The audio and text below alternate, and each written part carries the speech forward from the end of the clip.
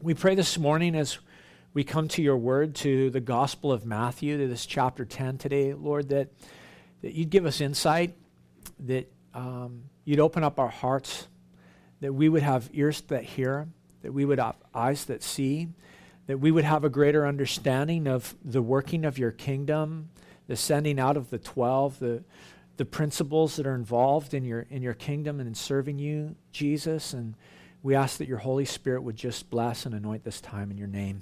Amen. Matthew chapter 10.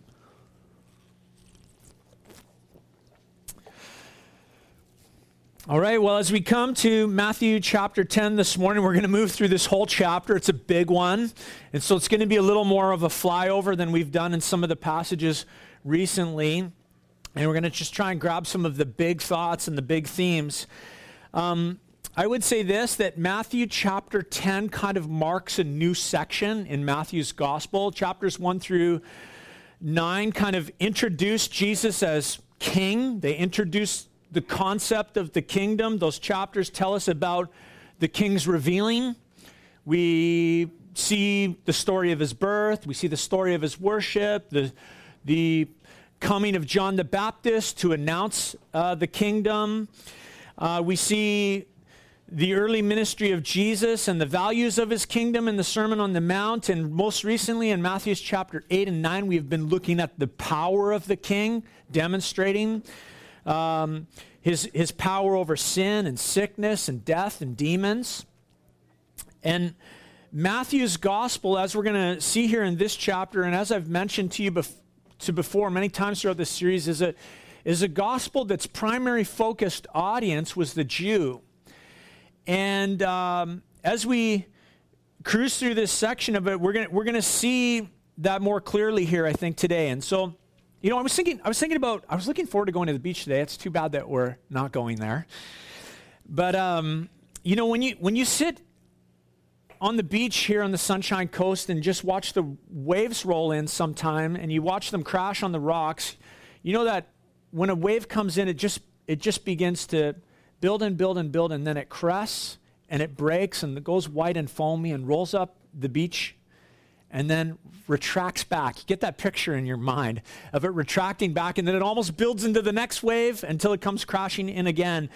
And it's almost as though that has happened in the ministry of Jesus here in Matthew's gospel. The tide has reached its high point. We have essentially seen the high point of Jesus' ministry in terms of amongst the people of Israel.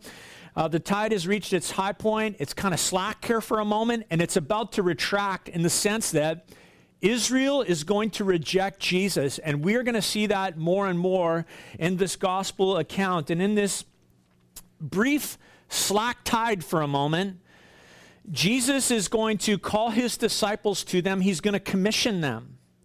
And he's going to send them out with the message of the kingdom. And so Matthew chapter 10 recounts for us the commissioning and essentially the ordination of the disciples. They become apostles. And Jesus gives them the message that they are to share. And he shares with them a message that is to prepare them for the ministry that they're called to. And there's kind of two primary things that we're going to see here in this chapter that Jesus is going to talk about as he sends them out. And it's these two things, service and suffering. The disciples are commissioned here to announce the kingdom of heaven is at hand. We remember that John the Baptist first appeared on the scene. He was preaching that message. The kingdom of heaven is at hand. Then Jesus came on the scene, and he raised his voice louder than that of John, and the message louder than that of John. And as John said, I must become less and he must become more. And John faded into the background, and Jesus came into the foreground and became the primary preacher of this message. And now as we come to this point, as Jesus has been preaching the kingdom and demonstrating his power, it's as though the volume of the message of the kingdom of heaven is going to get turned up another few decibels, 12 actually. It's going to grow louder than just the life and lips of Jesus.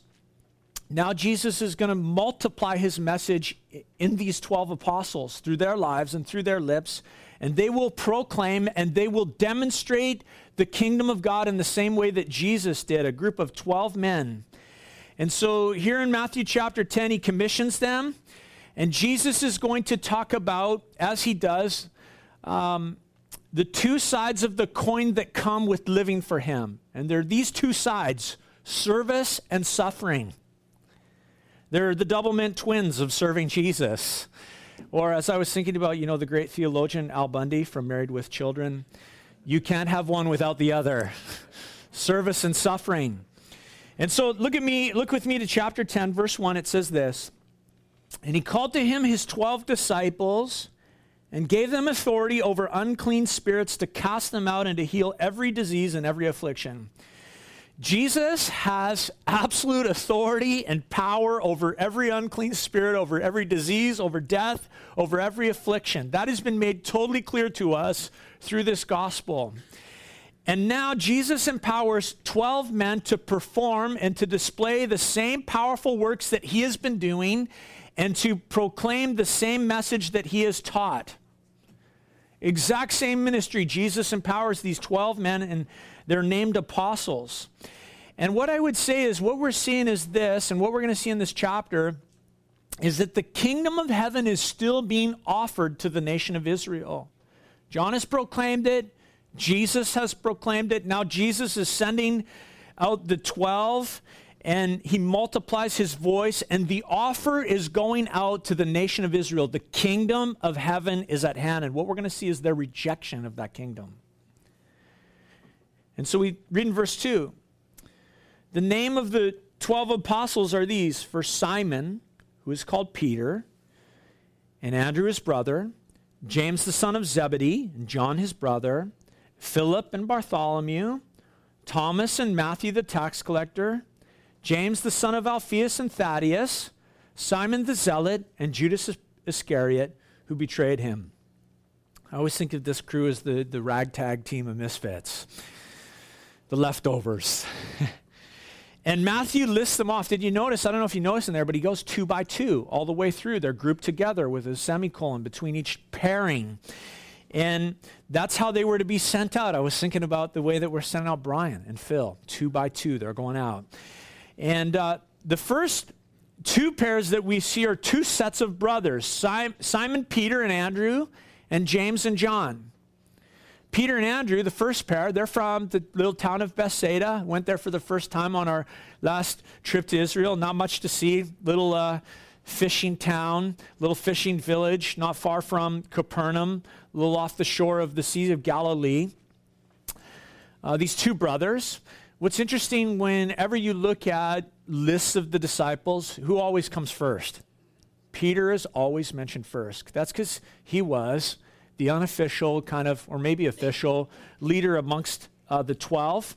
Originally, he was called Simon. Jesus changed his name to Peter, Petros, rock.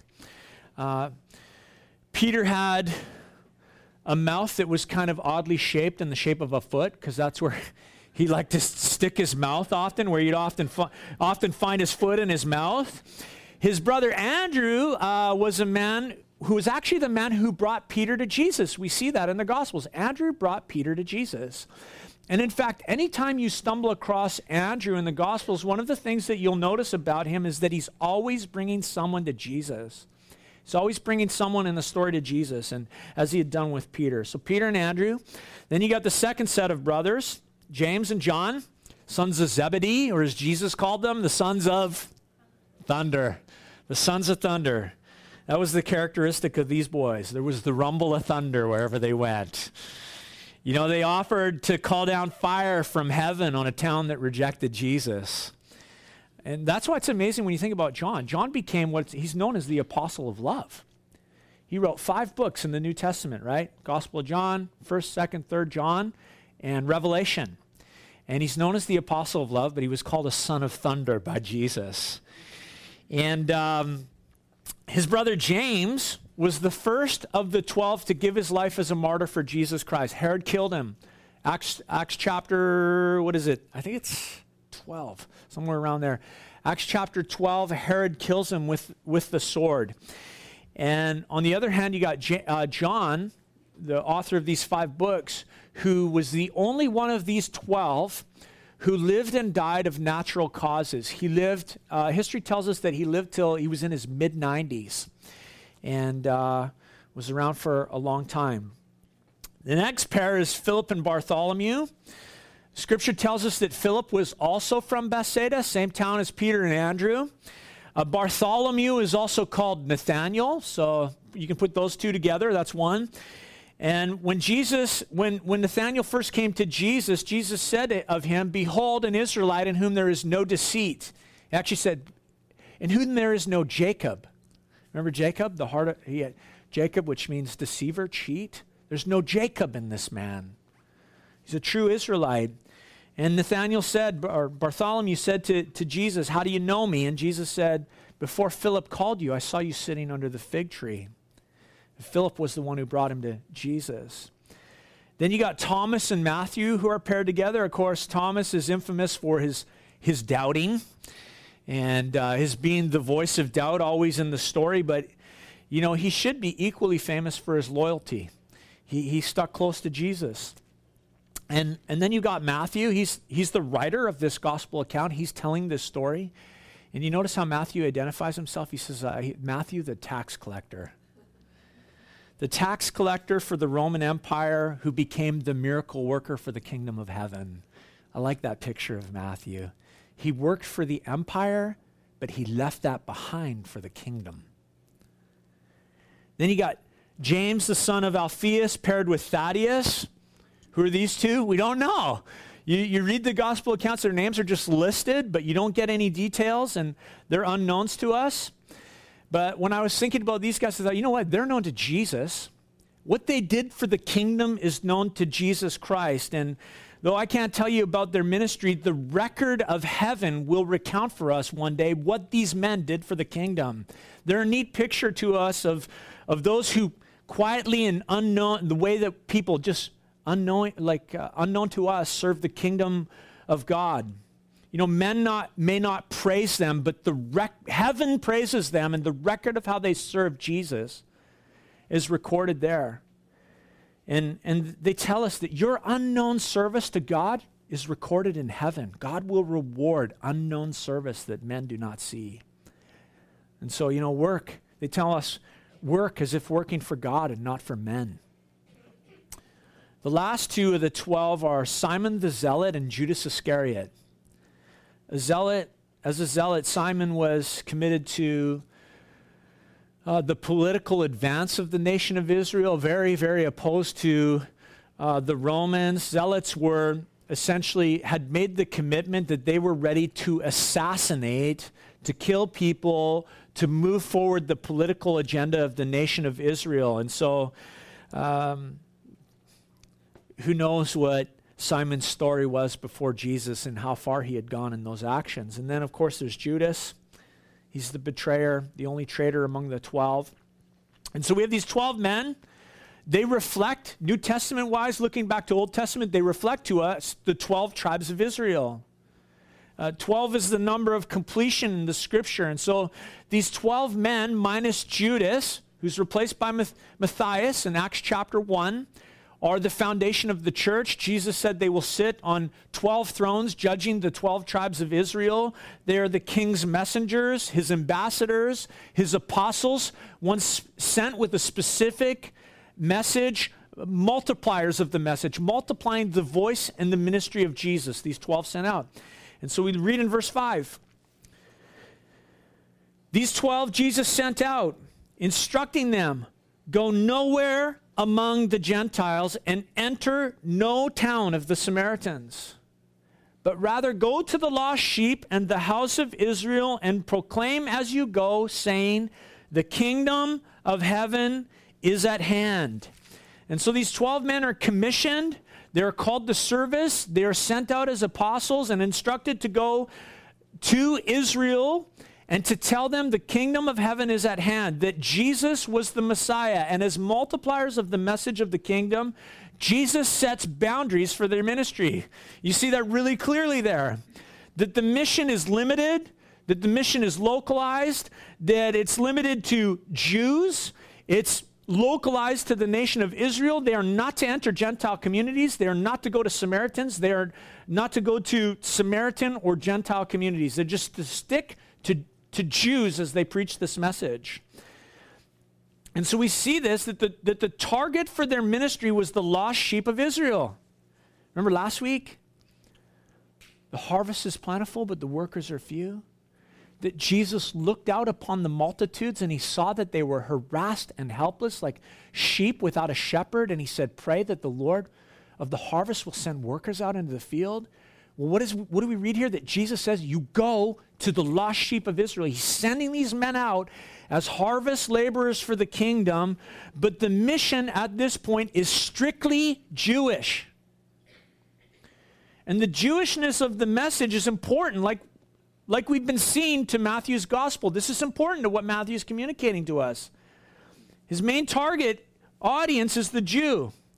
And the gospel has always been to the Jew first and then to the Gentile. And Matthew wants us to know, as we're reading this, he wants us to know that there is a chance, that there is an opportunity being placed before the people of Israel for them to accept the kingdom of heaven and for them to welcome King Jesus. They still had opportunity before the time of the church. Before the dispensation of the church came, before Israel faced thousands of years of rejection, before they, finally came to the realization that Jesus was their king. And so the mission is strictly Jewish. And that's where this commission of Jesus to the apostles is different to the commission that you and I have received as the church. The commission of Matthew 10 is not the commission of the church, it's the commission of the apostles. The commission of the church is found in Matthew chapter 28. At the very end, where Jesus said, all authority in heaven and earth has been given to me. Go therefore and make disciples of all nations. Of all nations, baptizing them in the name of the Father and of the Son and of the Holy Spirit, and teaching them to observe all that I have commanded you.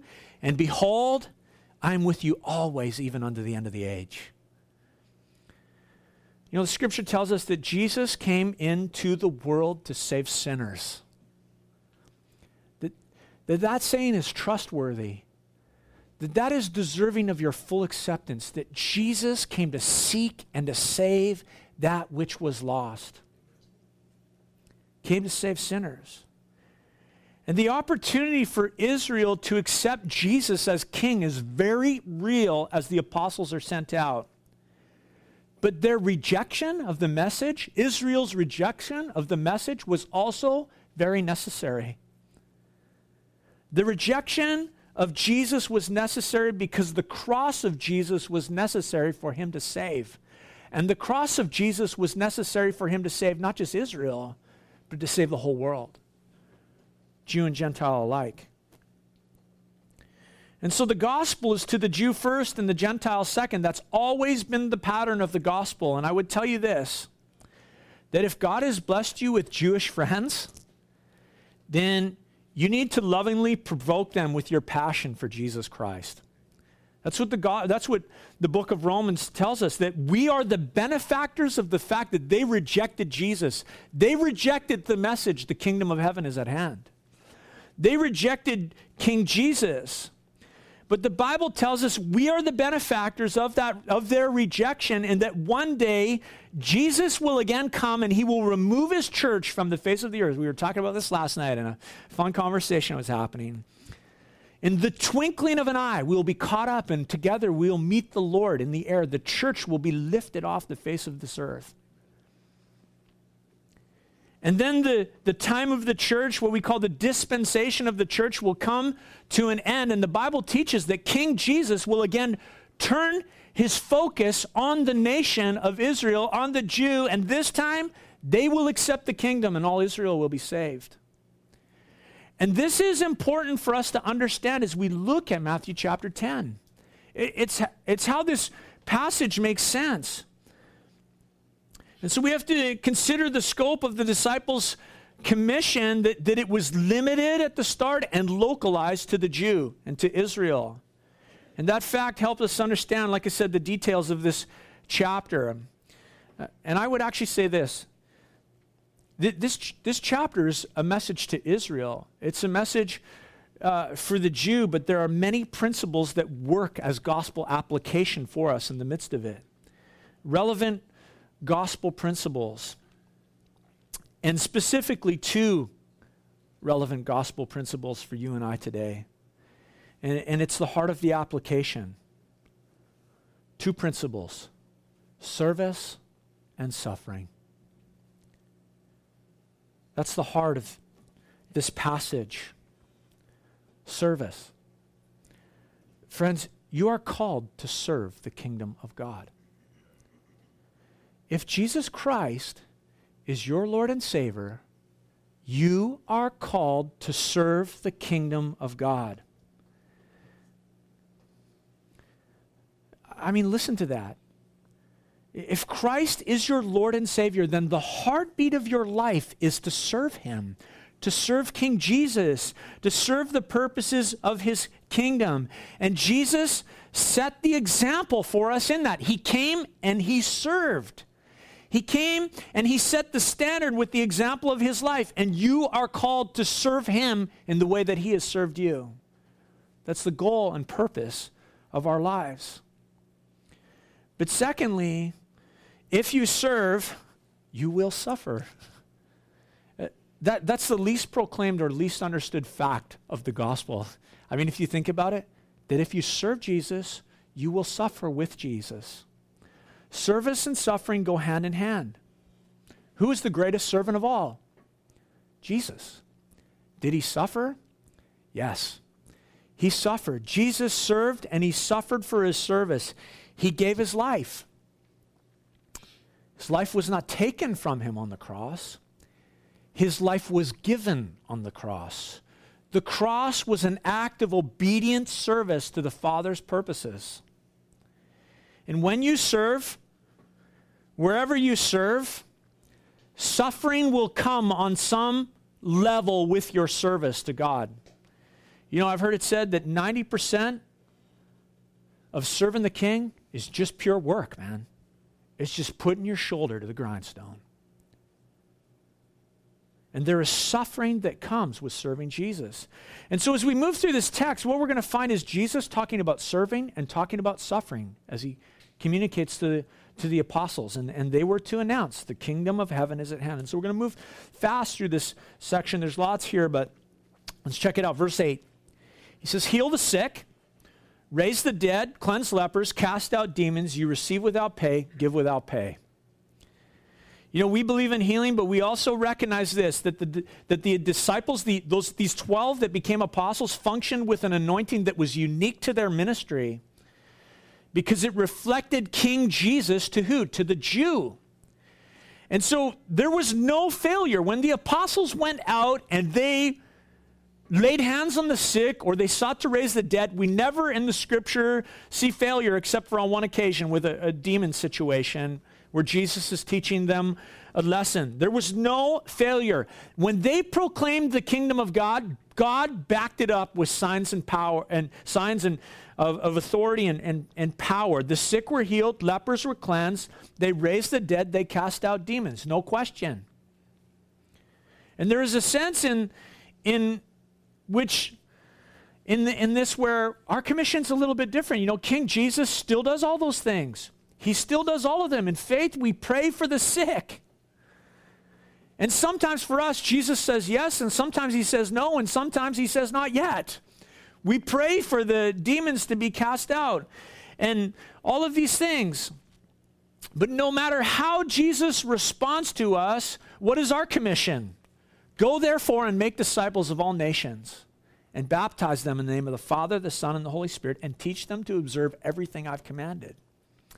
That's the commission of the church. And so to His disciples, He says this, you receive without pay, give without pay. You know, freely you've received, freely give.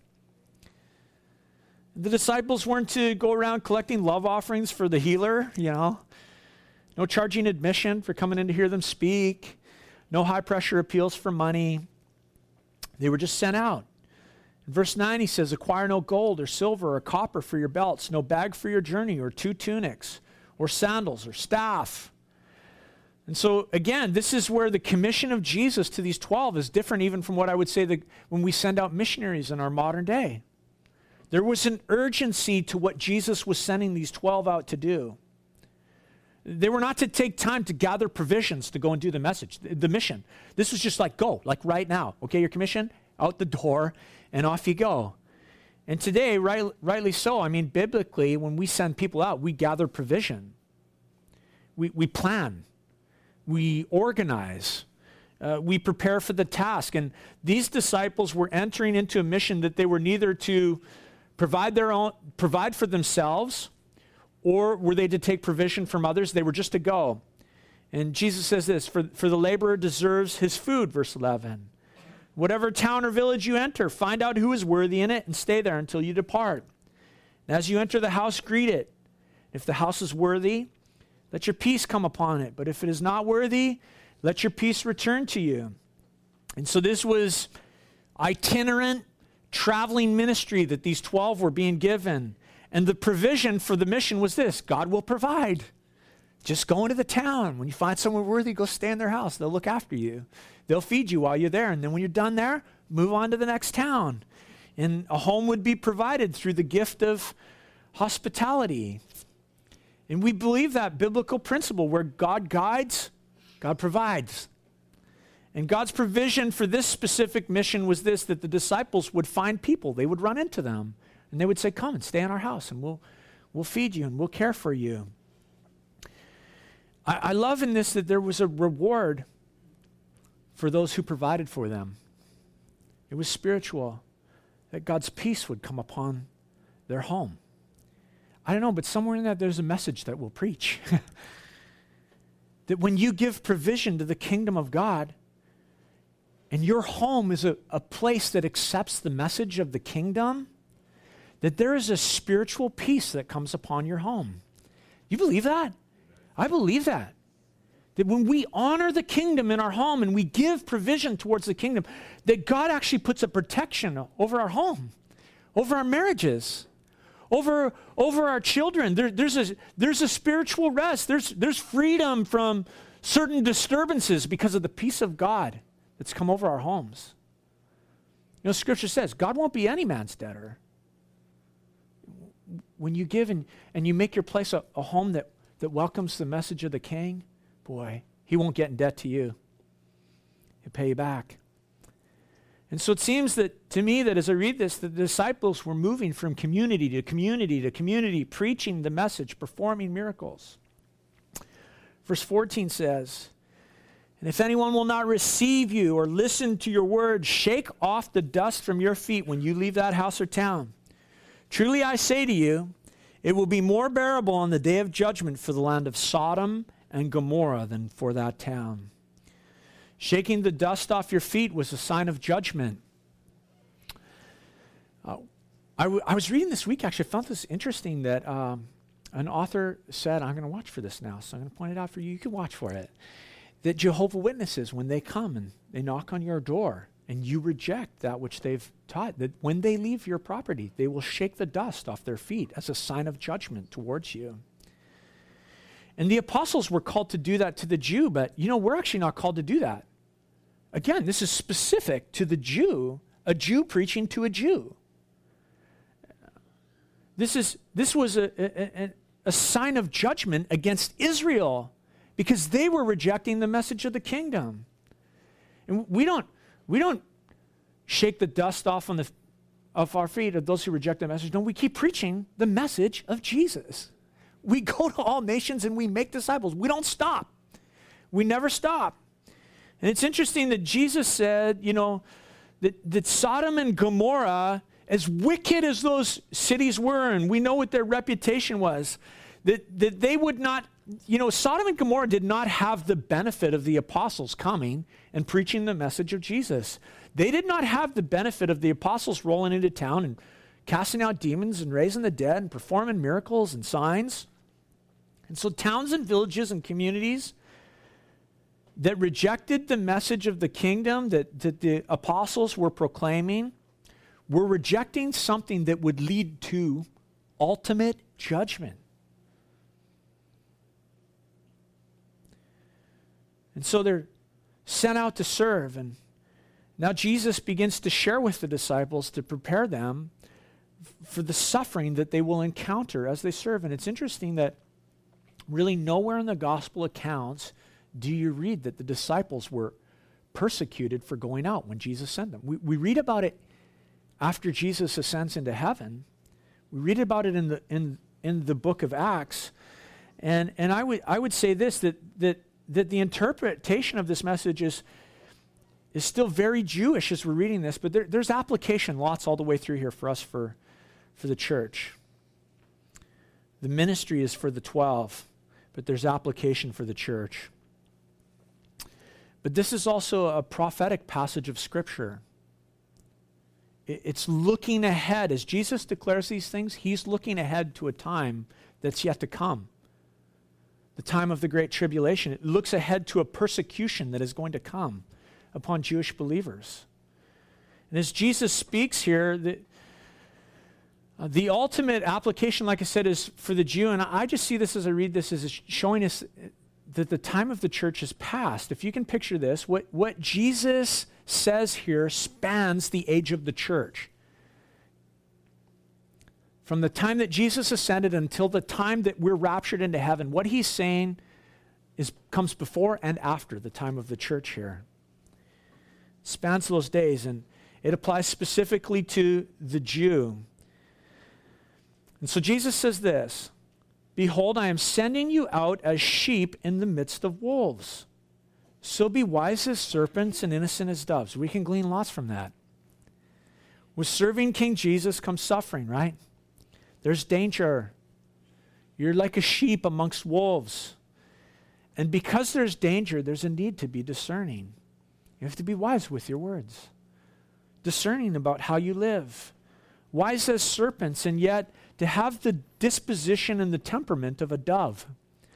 The dove is a picture of the Holy Spirit, right? The dove is a picture of peace and innocence. You be innocent before people, yet you be wise and discerning. Verse 17, Jesus says, "Beware of men, for they will deliver you over to courts and flog you in their synagogues, and you will be dragged before governors and kings for my sake to bear witness before them and the Gentiles."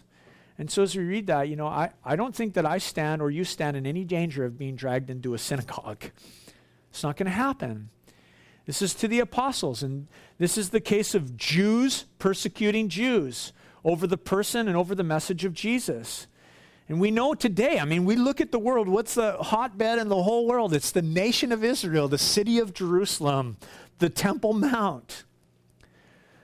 The people are back in the land, and the fulfillment of these scriptures, these prophecies, and the rapture of the church is not far off. It is not far off. And God will resume. He's going to pick up this story in chapter 10 here. And those that refuse Jesus in those days will persecute those who believe in him. And Jesus says that you'll be dragged into synagogues, but you'll also be dragged before kings and governors and Gentile rulers. And so as I read this, I can see how this can apply to our lives, that there's persecution and there's suffering that's involved with being identified with Jesus. But we also see how this applies very specifically to the time of the tribulation. Verse 19. "When they deliver you over, do not be anxious how you are to speak or what you are to say, for what you are to say will be given to you in that hour. For it is not you who will speak, but the Spirit of your Father speaking through you." What an awesome promise. Remember Stephen? Acts chapter 7, the first martyr of the church, died before James. The Holy Spirit gave him words, the scripture tells us, that those who opposed him could not stand against. And the Holy Spirit does the same for you and I. Verse 21 says, "Brother will deliver brother over to death, and a father his child, and children will rise against parents and have them put to death. You will be hated by all for my name's sake, but the one who endures to the end will be saved. When they persecute you in one town, flee to the next. For truly I say to you, you will have not gone through all the towns of Israel before the Son of Man comes. And so Jesus warns terrible betrayals, even between the closest family members because of a relationship with Jesus. And Jesus said, when you're persecuted there, just flee to the next town. Move on to the next place and preach the message. And when I read this, Jesus talks about enduring to the end. Those who endure to the end will be saved. He's speaking about the pattern of our lives. Remember, Peter denied Jesus. David committed devious sins against the Lord. But that was not the pattern of either of those men's lives.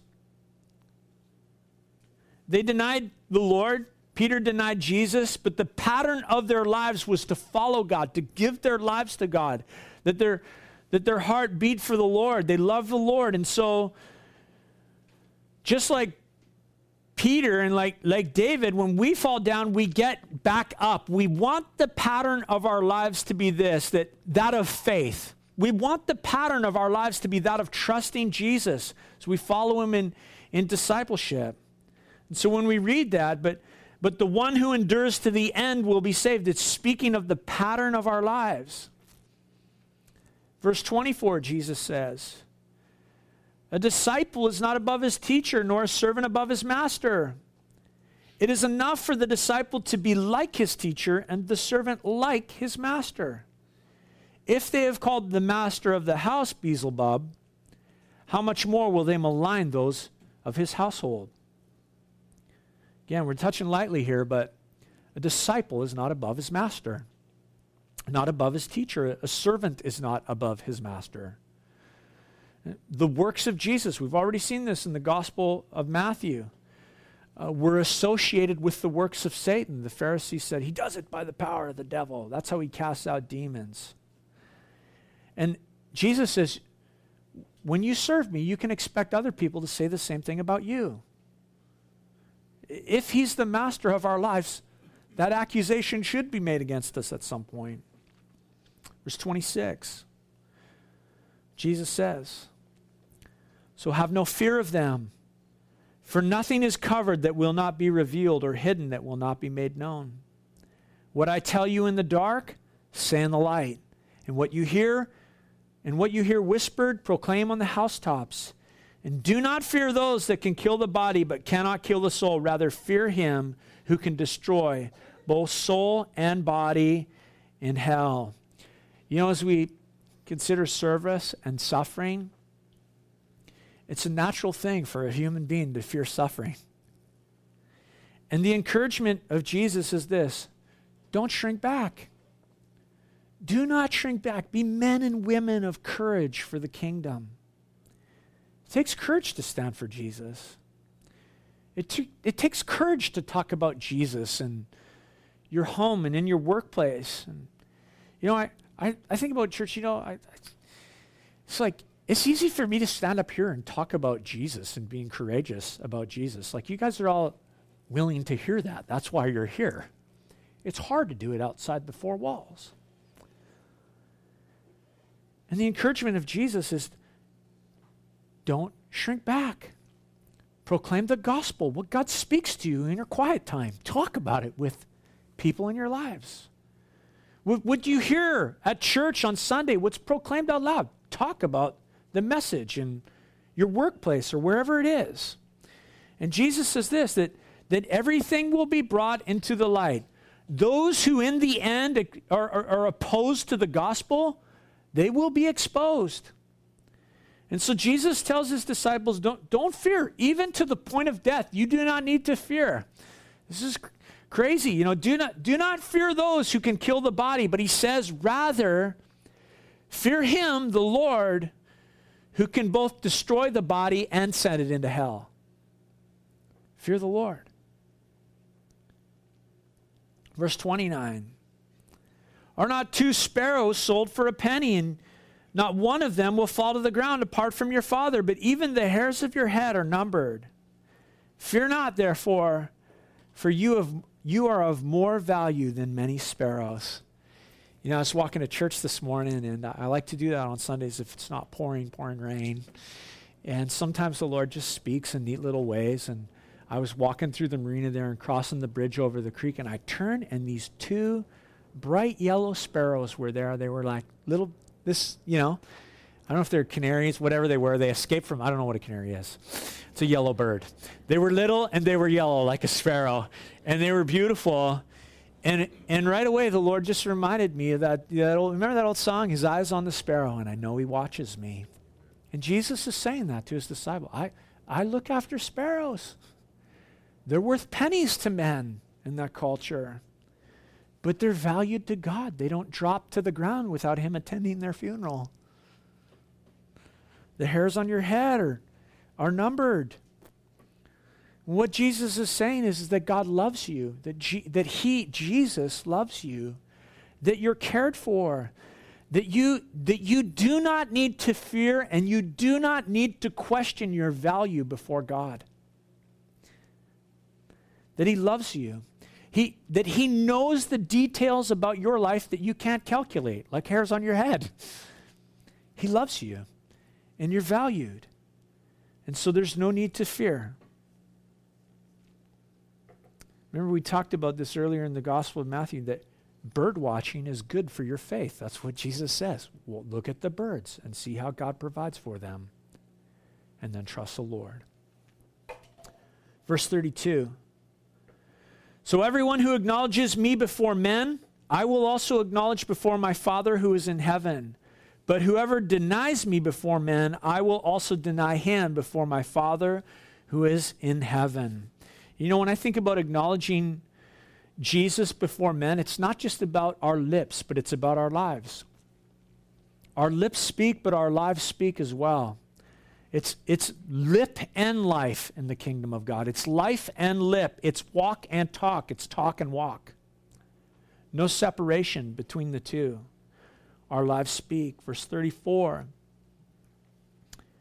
Do you not think that I've come to bring peace to earth? Wow. Do not think that I have come to bring peace to earth. I have not come to bring peace, but the sword. I have come to set a man against his father, and a daughter against her mother, and a daughter-in-law against her mother-in-law. And a person's enemies will be those of his own household. Whoever loves father or mother more than me is not worthy of me, and whoever loves son or daughter more than me is not worthy of me. And whoever does not take up his cross and follow me is not worthy of me. Whoever finds his life will lose it, and whoever loses his life for my sake will find it. Told you we're going to go fast this morning. There's lots there. You know, one day Jesus is going to impose on the face of this earth His peace. He will come, His feet will touch here again. He will rule on a throne in Jerusalem, and there will be peace in this earth. But until that time, peace with God is not a global experience. It's an individual experience. Peace with God is something that you can have in your own heart and in your own life as you surrender in faith to Jesus Christ and the message of His cross, to His lordship, repenting of your sin and inviting Him to come and be the Lord of your life. And you will have peace with God and with man, with others.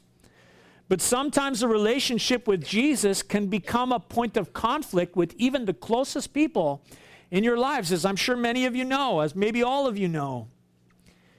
You know, Lisa and I have conflict with family members, believe it or not. Not in my immediate family, with my own children, but, you know, we have conflict with people within our families. And actually, I would say this, we actually don't have conflict with them. They have conflict with us. And the only explanation that we can see when we zoom out and we go, what the heck is going on here? The only thing that we can see is the difference is we have Jesus and we serve Jesus, and they have rejected King Jesus. And it's the only thing that makes sense that there's so much stuff going on. They reject Jesus. And because of that, they reject Christ in us. And it leads to conflict over stupid things. You're like, what, seriously? What's going on? How did we get here? And what Jesus teaches here is that human relationships are to come second to the heavenly relationship. Jesus first. The loyalty of the disciple, our loyalty, belongs to King Jesus before all others. Before spouses and children and siblings and mothers and fathers, loyalty belongs to King Jesus. Jesus actually makes mention here of the cross. And whoever does not take up his cross and follow me is not worthy of me. I bet that sounded strange to the disciples. I mean, we get it, okay? We know the whole story. But remember, these guys know nothing of the cross yet. This is the first mention of the cross in the Gospel of Matthew. So what? Take up your cross? What the heck is he talking about? They had never heard such talk. And Jesus is saying that those who follow him must be prepared. They must be willing to lose their life in their pursuit of him. To lose their life in order to find it again. You know, the principle is this: if you hoard your life, in the end you will lose it. And if you will give up your life for the kingdom, you will gain life. For the sake of the gospel, you will find it if you will lose your life for the sake of the gospel. So we just read the last few verses here, and it says this. Jesus speaking to these 12. Whoever receives you receives me. And whoever receives me receives him who sent me. The one who receives a prophet, because he is a prophet, will receive a prophet's reward. And the one who receives a righteous person, because he is a righteous person, will receive a righteous person's reward. And whoever gives one of these little ones even a cup of cold water because he is my disciple, truly I say to you, he will by no means lose his reward. Interesting few verses, kind of hard to understand in a sense. Firstly, Jesus says this: if you receive me, you receive him who sent me. When we receive Jesus, we receive the Father. He becomes our Father. We enter into relationship. And it's cool here that Jesus says this kind of this strange thing, receive a prophet. Because he's a prophet, then you get the prophet's reward. Receive a righteous person because you get his reward. And the message of Jesus is this: it's that those who participate with those who are serving receive equal reward. It's actually a Jewish principle that they practice. Remember David? His camp came and got raided. And so he took his 600 men and they went off to pursue those who had stolen their wives and all their goods. And as they were going, the scripture tells us, I forget the numbers, some of the men hit the point of exhaustion that they couldn't go on any further. And so they stayed behind, and those that could still go on went on, and they battled, and they won the battle, and they brought back all the wives and all the goods and all the possessions. And when they came back, some of the men in David's crew began to grumble, and they said, hey man, we did all the work. These guys are like, ooh, they're tired, boo-hoo. They don't get the reward. They don't get back their stuff. We get all the stuff. And David said, no. In this kingdom that I lead, remember he's a picture of King Jesus. In this kingdom that I lead, all receive the same reward. He who stays behind and prepares the food, as well as he who goes with the sword and actually battles, everyone receives the same reward. And so get this again, with that thought, read this. The one who receives a prophet because he is a prophet will receive the prophet's reward. The one who receives a righteous person because he is a righteous person will receive the righteous person's reward. And whoever gives one of these little ones even a cup of cold water because he is my disciple, truly I say to you, he will by no means lose his reward. See, those who participate with the servant receive the equal reward. Receiving and rewarding, just like serving and suffering, go hand in hand. Just give a drink in the name of Jesus, and that act is rewarded. When you participate in ministry, when you give, when you pray for someone, and they go and do the work, the reward's equal across in the kingdom. Isn't that cool?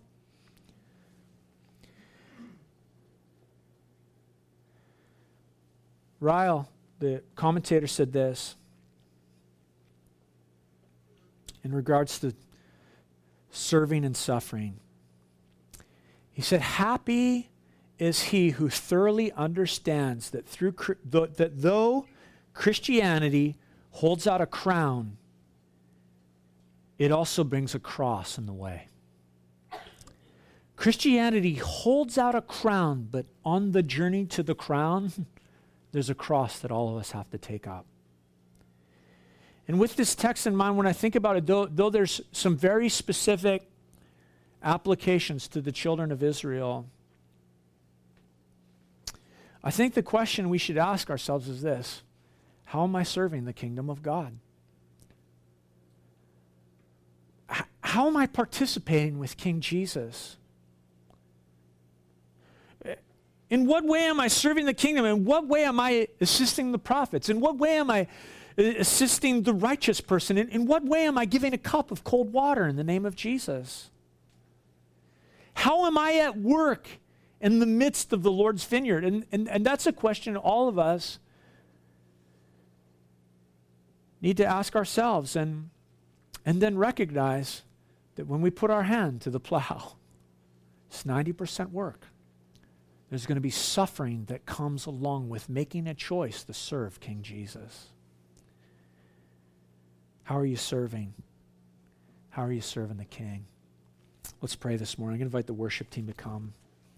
Would you guys stand with me?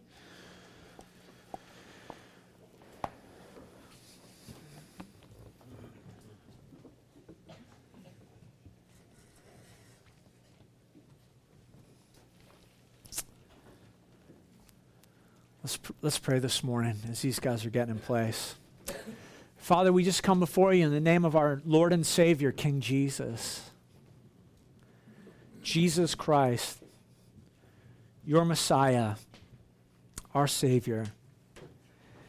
Jesus, right now as we consider your word, we recognize that there are some things very applicable to each one of us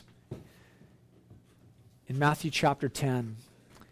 And we thank you, God, that though the commission of the disciples and their sending was unique, Lord, you have a commission for us, and it's this: go therefore and make disciples of all nations, baptizing them in the name of the Father, the Son, and the Holy Spirit, and teach them to obey everything I've commanded you. And Lord, just before you, as we consider your word right now, we just put the question to our own hearts: how are we serving? And Lord, we ask that you would speak to each one of us, that you would give us a vision for how you've called us to serve, Lord. Some stay behind and look after goods and prepare meals, and others go to the front line with the sword in their hand, and everybody's rewarded the same. It doesn't matter. What matters is, are we participating in serving you?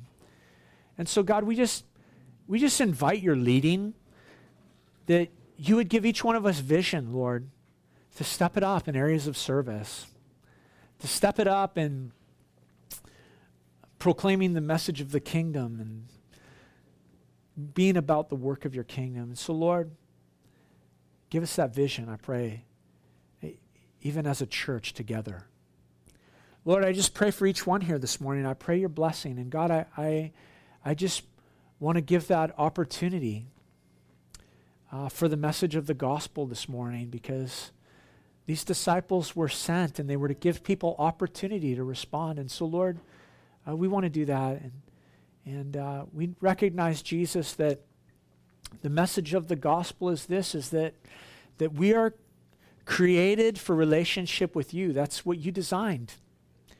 And our sin, our rebellion, like our father Adam, has broken off that relationship. It's severed it. It's ruined it.